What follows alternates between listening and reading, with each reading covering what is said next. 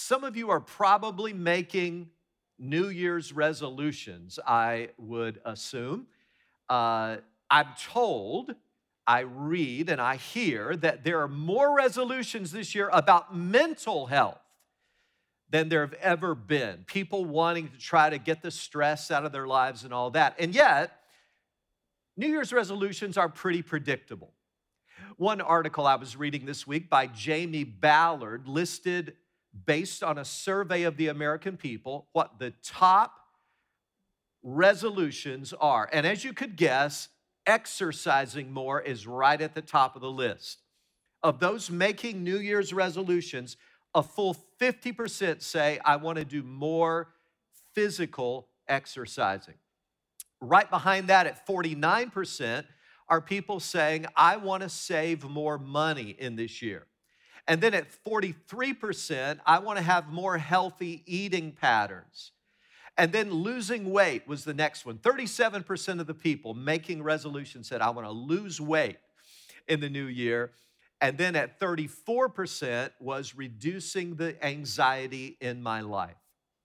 I think those are great resolutions. I applaud all of you who are making these kind of resolutions or any number of others. But sadly, most of us don't follow through. As the guys said last week, only 8% on average actually follow through with a New Year's resolution. And by the way, if you haven't listened to last week's message from our campus pastors, it was awesome, so practical, so applicable to life. I strongly urge you to do that. But I'm going to recommend a resolution for every true Christ follower today. But I want to warn you, it's more like a revolution than a resolution.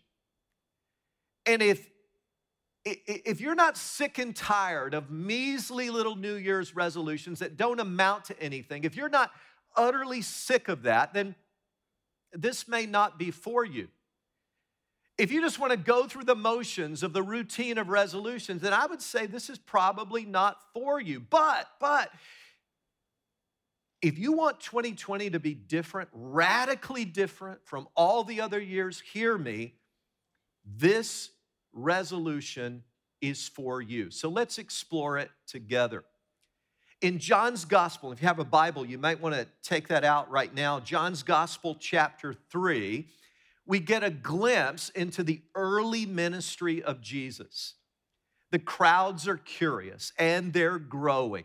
People are coming out wanting to know what this new rabbi, Jesus, is teaching and what his ministry is really all about. And we read here, John's Gospel, chapter 3, in verse 22. After this, Jesus and his disciples went out into the Judean countryside, where he spent some time with them and baptized. Now, John also, this is John the Baptist, okay, the John it's referring to, was also baptizing at Aenon near Salem because there was plenty of water and people were constantly coming to be baptized. So get the picture. You've got these two popular rabbis, John the Baptist and Jesus. Both of them are preaching and teaching about the kingdom of God. Both of them are challenging people to examine their lives and to be baptized in water as a way to demonstrate that they are repentant for their sins. And they're doing this geographically in an area that's close together. And John's disciples look over toward Jesus and they go, wow, he's becoming really popular. Everybody seems to be excited about Jesus and this new teaching about the kingdom that he's bringing. And naturally, they become jealous. And so they come back and give a report to their leader, John the Baptist. I'm going to read here in verse 26. They came to John and said to him, Rabbi, that man who was with you on the other side of the Jordan, the one you testified about, well, he's baptizing and everyone's going to him. They're basically saying, John, listen, he has more Instagram followers right now than you, okay? His lines of people waiting to be baptized and prayed over are longer than our lines. You just need to understand that. His Twitter account is completely blowing up right now. He is a bigger deal than you. And we see in John's response to their report the essence, I think, of his greatness. To this, John replied, a man can receive only what is given him from heaven. You yourselves can testify that I said, I am not the Christ, but I am sent ahead of him. The bride belongs to the bridegroom. The friend who attends the bridegroom waits and listens for him and is full of joy when he hears the bridegroom's voice. That joy is mine, and it is now complete. And I love verse 30. He must become greater, I must become less. A part of the brilliance of John the Baptist is that he understood his role in the story. And by the way, I could ask right now, do we understand ours? I think a part of our fulfillment, our satisfaction, our getting a sense of sort of what our destiny is in life is to understand the role, the calling, the vocation God has called us to. And so John understands I'm not the hero in this story. He is. I'm simply here to glorify him and draw attention to him. And I like what verse 30 says, he must become greater, I must become less. I love the King James. He must increase, I must decrease. That's the purpose of his life. More of Jesus, less of me. Listen, it's not a 50-50 proposal. It's not like Jesus gets half the glory, I get half of it. Some of the credit goes to him, and I get my full share as well. It's not a 70-30 deal. The whole purpose for John's being was to point to preach about, to give honor and credit and glory to Jesus Christ. I wonder what it would look like if we started this new year, 2021, with that kind of radical resolution. More of Jesus, less of me. Would you be willing to pray that kind of prayer in the start of this new year? More of Jesus, less of me. Now, I want to tell you, it's more than a resolution. That is a radical, earth-shaking revolution that would change the way you and I live. Now, as a pastor, here's what I know about most people. And I base this literally, no exaggeration, on thousands of conversations through the decades. Here's what I know about people. Not everyone, but most people. Most people are disappointed in themselves. They really are. Now, again, I say not everyone. Some of you are not disappointed in yourself. You think that you hung the moon, and God bless you. I hope you get over that, okay? But most of us are a bit disappointed in ourselves. As we look back on 2020, we've got certain regrets. We wish we had done more of this and less of that. You remember the resolutions that I started with based on that survey of the American people? They tend to cluster around this idea of more of this and less of that. More exercising, more savings, less bad eating patterns, less anxiety, and so forth. Now, I'm a fan of resolutions. I make them myself almost every year. But what we really need are not resolutions. We need a revolution, something that is so huge, it would impact all these other specific areas of our lives. And I'm suggesting that this one, more of Jesus, less of me, would be one that we could all adopt. That was John's purpose in life, and it can be ours as well. So think about it. Let's get really personal. If you prayed that prayer in this new year, how would it impact that critical spirit that you often have? How would it impact the way you pray?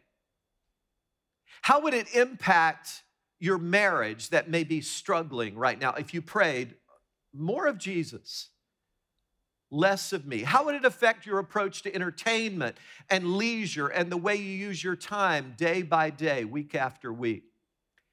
How would that prayer, more of Jesus, less of me, how would that affect the way you handle the resources that God has entrusted to you? How would it impact the way you related to your coworkers in the workplace, in the marketplace? How would it impact the way you relate and your attitude toward people, especially those people who are a bit different from you? I believe it would be revolutionary. But let's be clear on one thing. This was not some little slick slogan for John. I mean, this is the way he lived day after day. More of Jesus, less of me. When they come to tell him, hey, Jesus is baptizing more than you, he celebrates that. How can he do that? Because he knows life is not about him. Now, this does not mean that John was a loser, that he walked around, slumped shoulder, couldn't even lift his eyes up and look at anybody. He was just mopey and dull. It doesn't mean that at all. John was a dynamic person. In fact, Jesus gave a commendation of John that I think is stellar. I remember it by the text, the reference, Matthew 11:11. Get a load of this. Two 11s, that's how I remember this.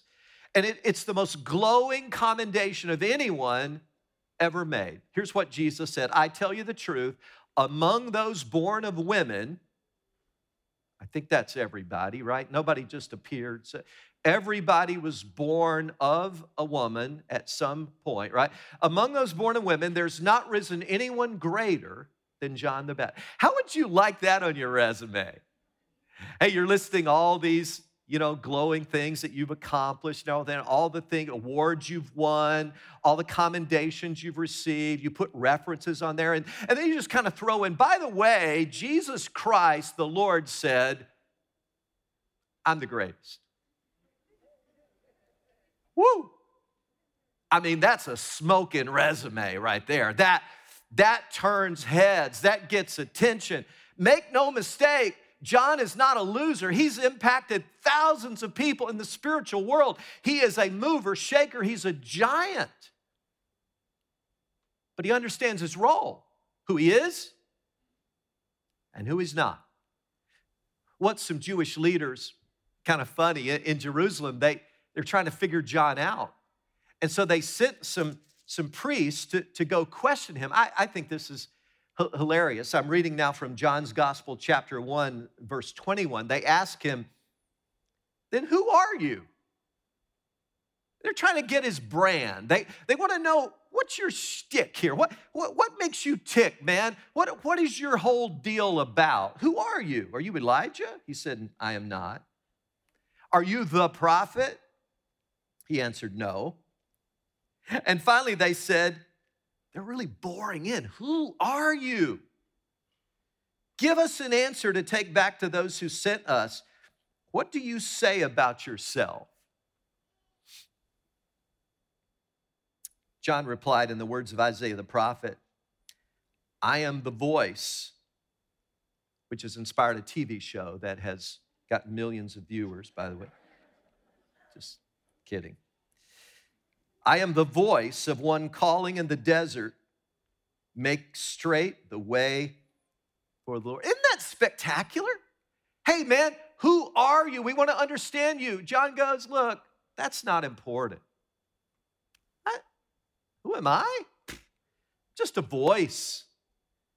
I'm a voice. That's what I've been called to do, to speak about and to point people to the Messiah, the Savior of the world. That's who I am. And just a few verses later, verse 29, he says, behold, the Lamb of God who takes away the sin of the world. And suddenly all heads turn from him to Jesus. I wonder how he felt in that moment. I wonder if there was a pit, maybe a moment of panic in John's stomach when he thought to himself, now wait a minute, do I really believe this?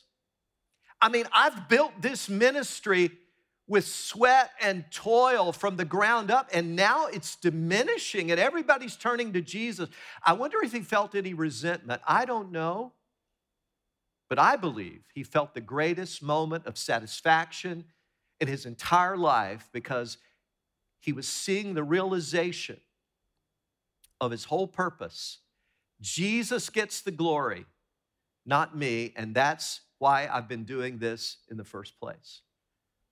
So would I be willing to pray that kind of radical prayer, to adopt that kind of revolutionary stance in this new year? More of Jesus, less of me.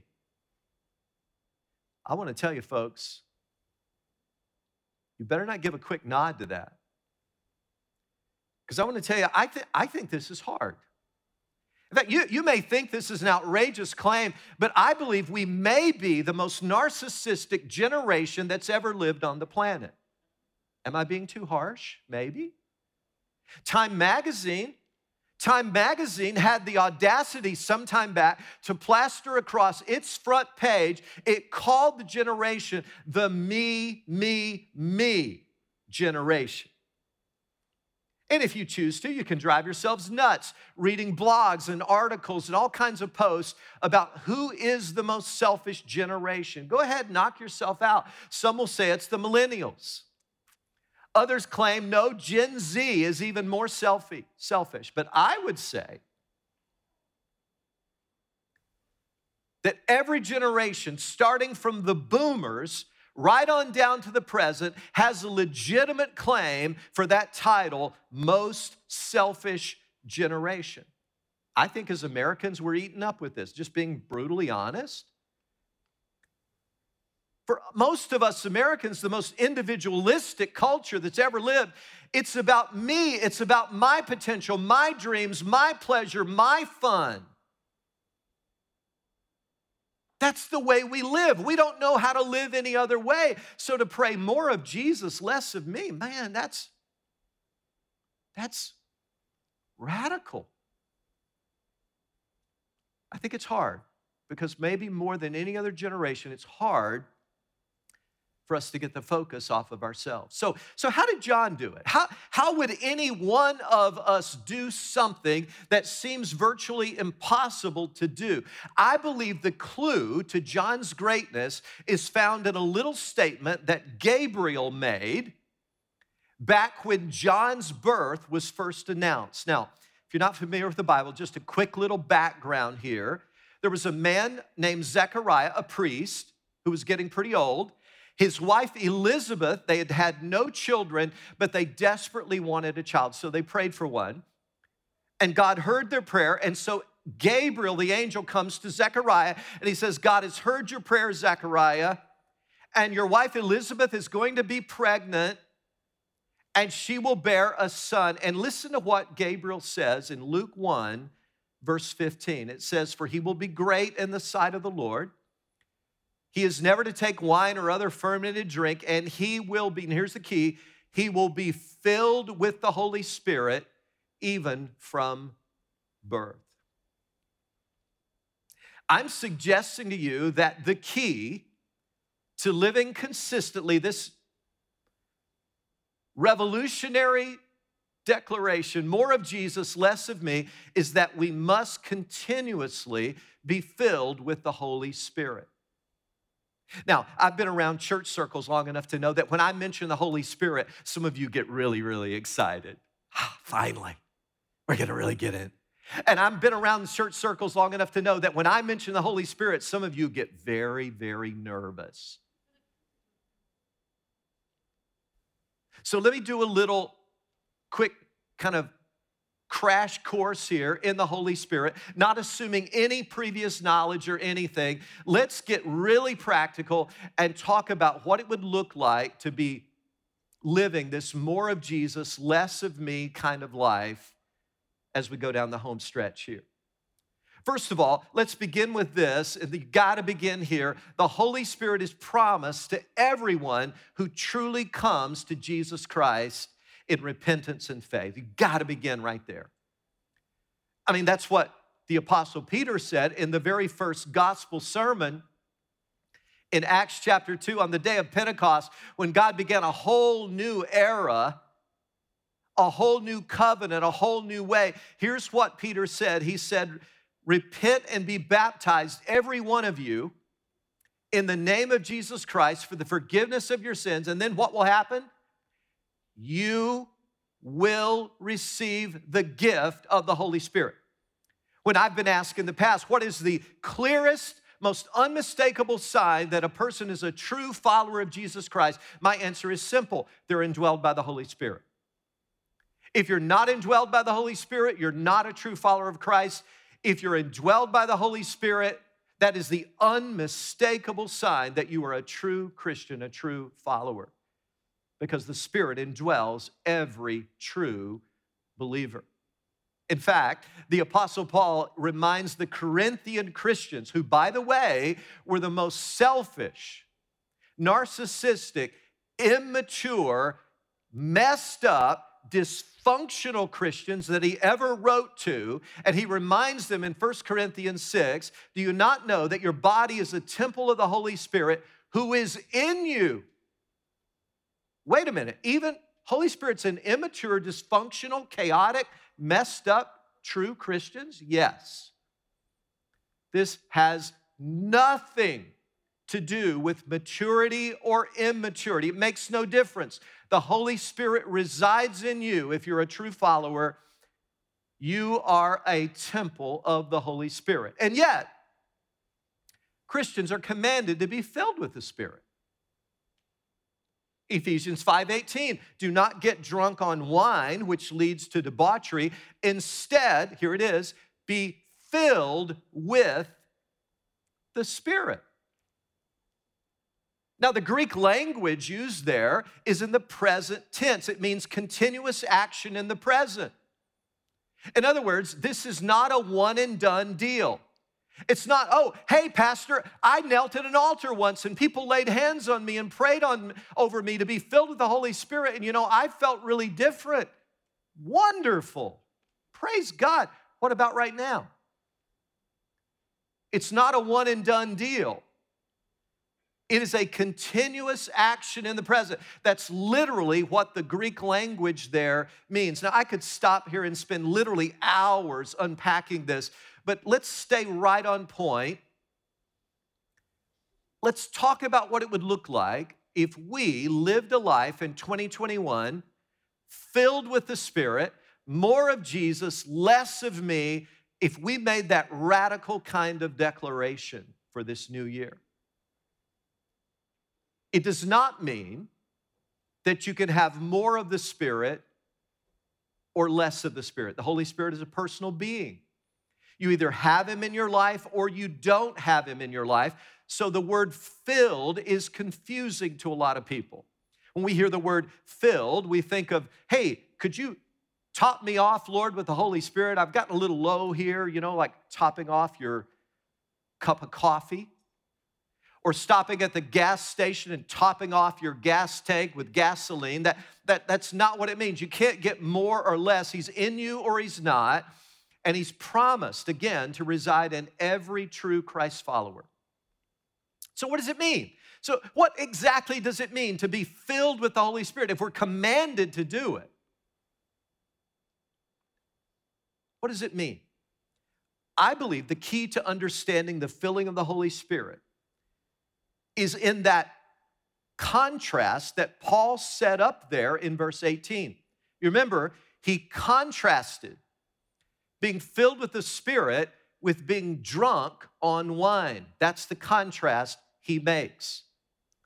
So when a person is drunk, what does it mean? It means that the alcohol in their system is dominating their personality and determining their behavior. That's what it means to be drunk. That's drunkenness. Alcohol is dominating their personality and determining their behavior. What does it mean to be filled with the Holy Spirit? The Holy Spirit is so in control, in such influence in your life, that He dominates your personality and determines your behavior. How can you know when a person is drunk? Well, outside of testing the blood alcohol content, there are three more practical, experiential, anecdotal ways that you can know that a person is drunk. You know what they are. By the way they walk, by the way they talk, and by the way they smell. Right? Alcohol has a distinctive smell. You know when someone reeks of alcohol in drunkenness. And how do you know when a person is filled with the Holy Spirit? Same way. 3 dead giveaways: by the way they walk, the way they talk, and the way they smell. So if we're going to live a more of Jesus, less of me kind of life in 2021, it has to come down to this, friends: the way we walk, the way we talk, and the way we smell. So let's unpack that for the few minutes we have remaining. I'll call this 3 sure signs a person is living under the influence. First of all, it's going to show up in the way we walk. Do you know the Bible says a lot about the way we walk? Well, 95 times. That Greek word peripateo, which means walk, 95 times it's used. 1 John 1:7, but if we walk in the light as he is in the light, we have fellowship with one another. 1 John 2:6, whoever claims to live in him must walk as Jesus did. Ephesians 5:2 says we are to walk in love. Galatians 5:16 says we are to walk in the Spirit. Now, we could go on and on. Again, 95 times that appears. The word peripateo literally means to walk around, but most modern translations don't translate it walk. They translate it live, because that's what it really is talking about. It's talking about our lifestyle. And so that's a reasonable translation in most cases. And a person who is living in step with and walking in step with the Spirit is one who is authentic, who has integrity in every facet of their lives. And you can tell a person is Spirit-filled by the way they walk. But second, you can tell it by the way we talk. Listen, something happens to your mouth when you're filled with the Holy Spirit. It's just true. It's all over the Bible. I mean, just take Acts 4:31 as an example. When they had prayed, the place where they were gathered together was shaken, and they were all filled, there's your word, filled with the Holy Spirit, and began to speak the word of God with boldness. Right after the verse we looked at, Ephesians 5:18, you know what comes next? Ephesians 5:19. Yes, you heard it right here, gang. I know that's revelatory. But after Ephesians 5:18 comes Ephesians 5:19. And do you know what the very first word is in Ephesians 5:19? Speak. When a person is filled with the Holy Spirit, they speak. And it says there to speak to one another with psalms, hymns, and spiritual songs. Why? Because out of the overflow of the heart, Jesus said, the mouth speaks. And you can know what's going on in a person's soul, in their heart, if you hang around them long enough and listen to how they talk. Because the mouth is a thermometer of the heart. It tells us what's going on inside. Now, yes, people can fake it for a while. You can say the right thing in the right context for a while, but if you hang around a person long enough